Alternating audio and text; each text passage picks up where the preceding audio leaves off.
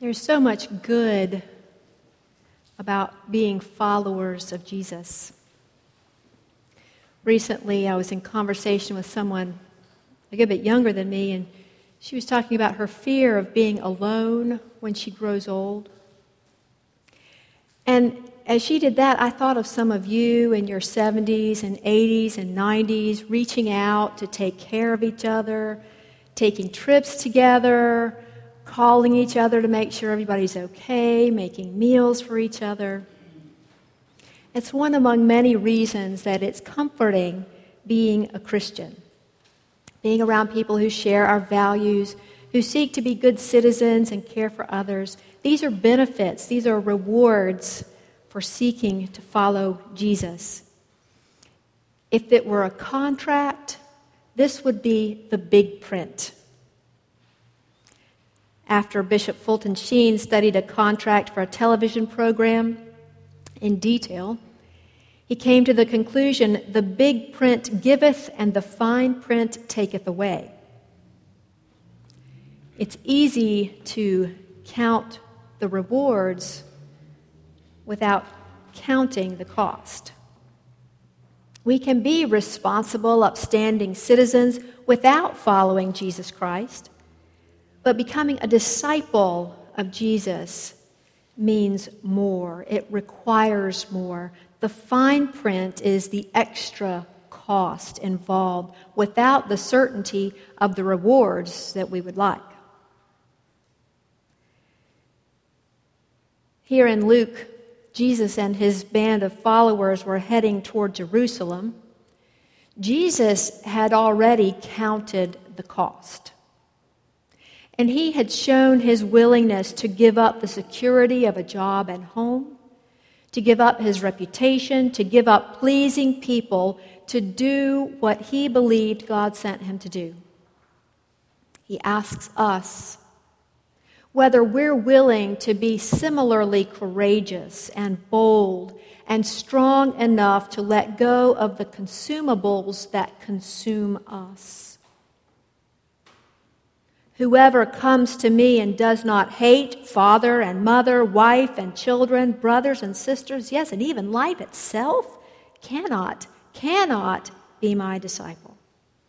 Whoever does not carry the cross and follow me cannot be my disciple. None of you can become my disciple if you do not give up all of your possessions.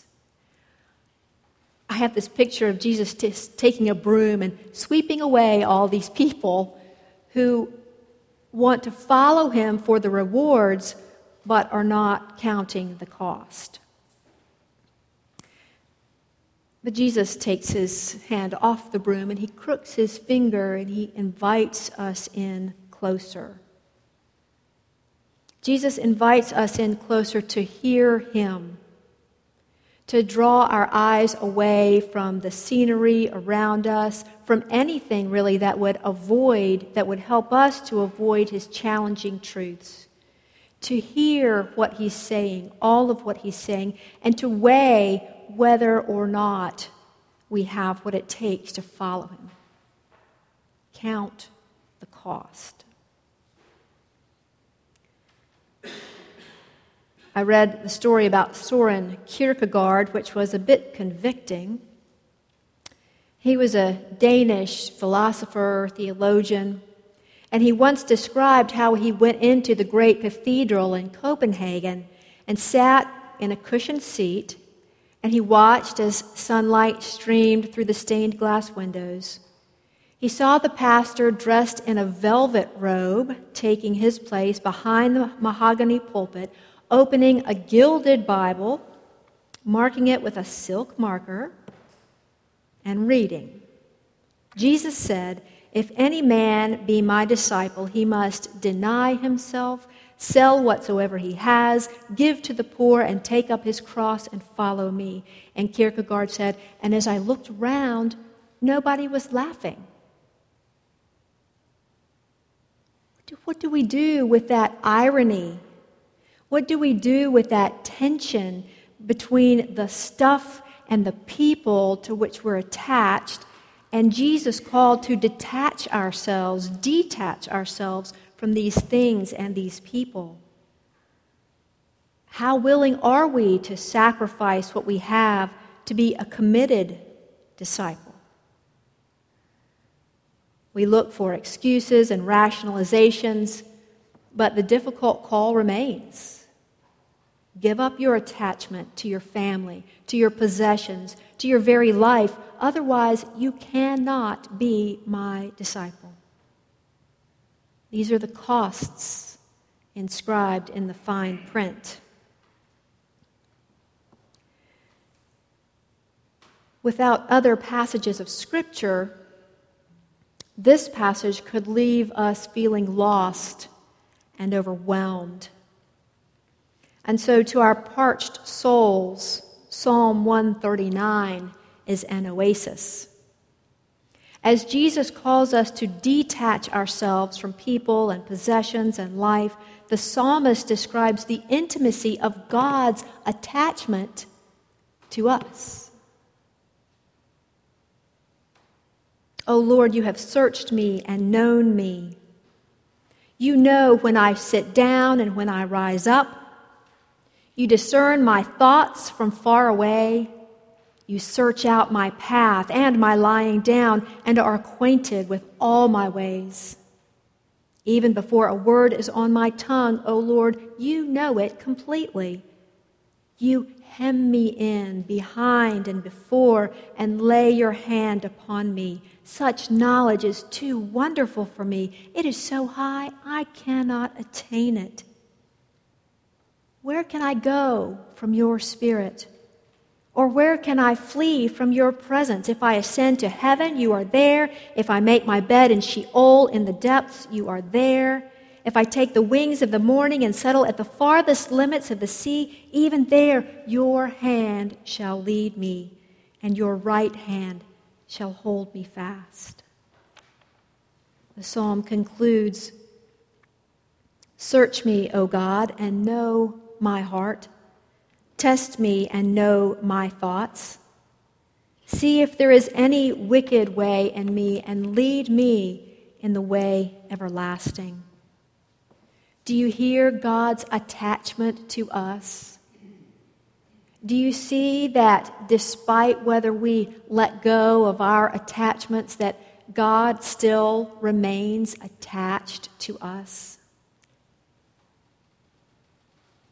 Writing some 3,000 years ago, this writer of Psalm 139 is inspired by the depth of God's personal knowledge of us. And today, even, we are awestruck again when we realize how intimately God knows us, how precious we are to God. Though we try to hide our weaknesses from others, God knows we're weak. God knows that many of us are moody and selfish and lazy. God is acquainted with all our ways, the psalmist says. And yet, Jesus still calls us with all of our weaknesses to follow, to become his disciple. In a cost-benefit analysis, the benefit of sticking with God is greater than all of the costs.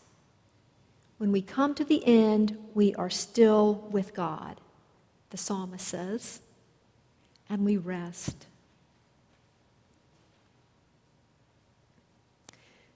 Luciano Pavarotti tells about when he was a boy, and his father, a baker, introduced him to the wonders of song.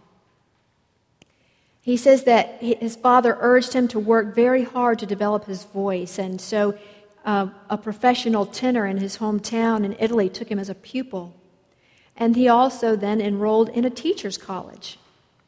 So on graduating from the college, he asked his father, "Shall I be a teacher or a singer?" And he says his father replied, "Luciano, if you try to sit on two chairs, you will fall between them. For life, you must choose one chair." And Pavarotti responds, "I chose one.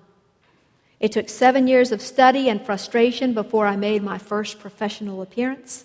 It took another 7 to reach the Metropolitan Opera. And now I think whether it's laying bricks, writing a book, whatever we choose, we should give ourselves to it. Commitment, that's the key. Choose one chair. And so we have 2 chairs on either side of us. On one, there's a Barcalounger. On the other, there's an ejection seat. To what will you commit your life? The comforts of the world or the mission of the cross?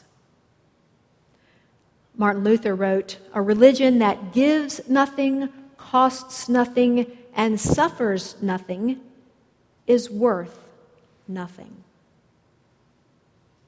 In a few minutes, we will focus our attention on the Lord's table. It's a reminder to us that Jesus was willing to go the distance for us. He signed the contract, committing not just to the big print, but to the fine print. And he issues to us the invitation to follow, to do as he did, to love as he loved, and likewise to receive God's love and comfort and strength every step of our way.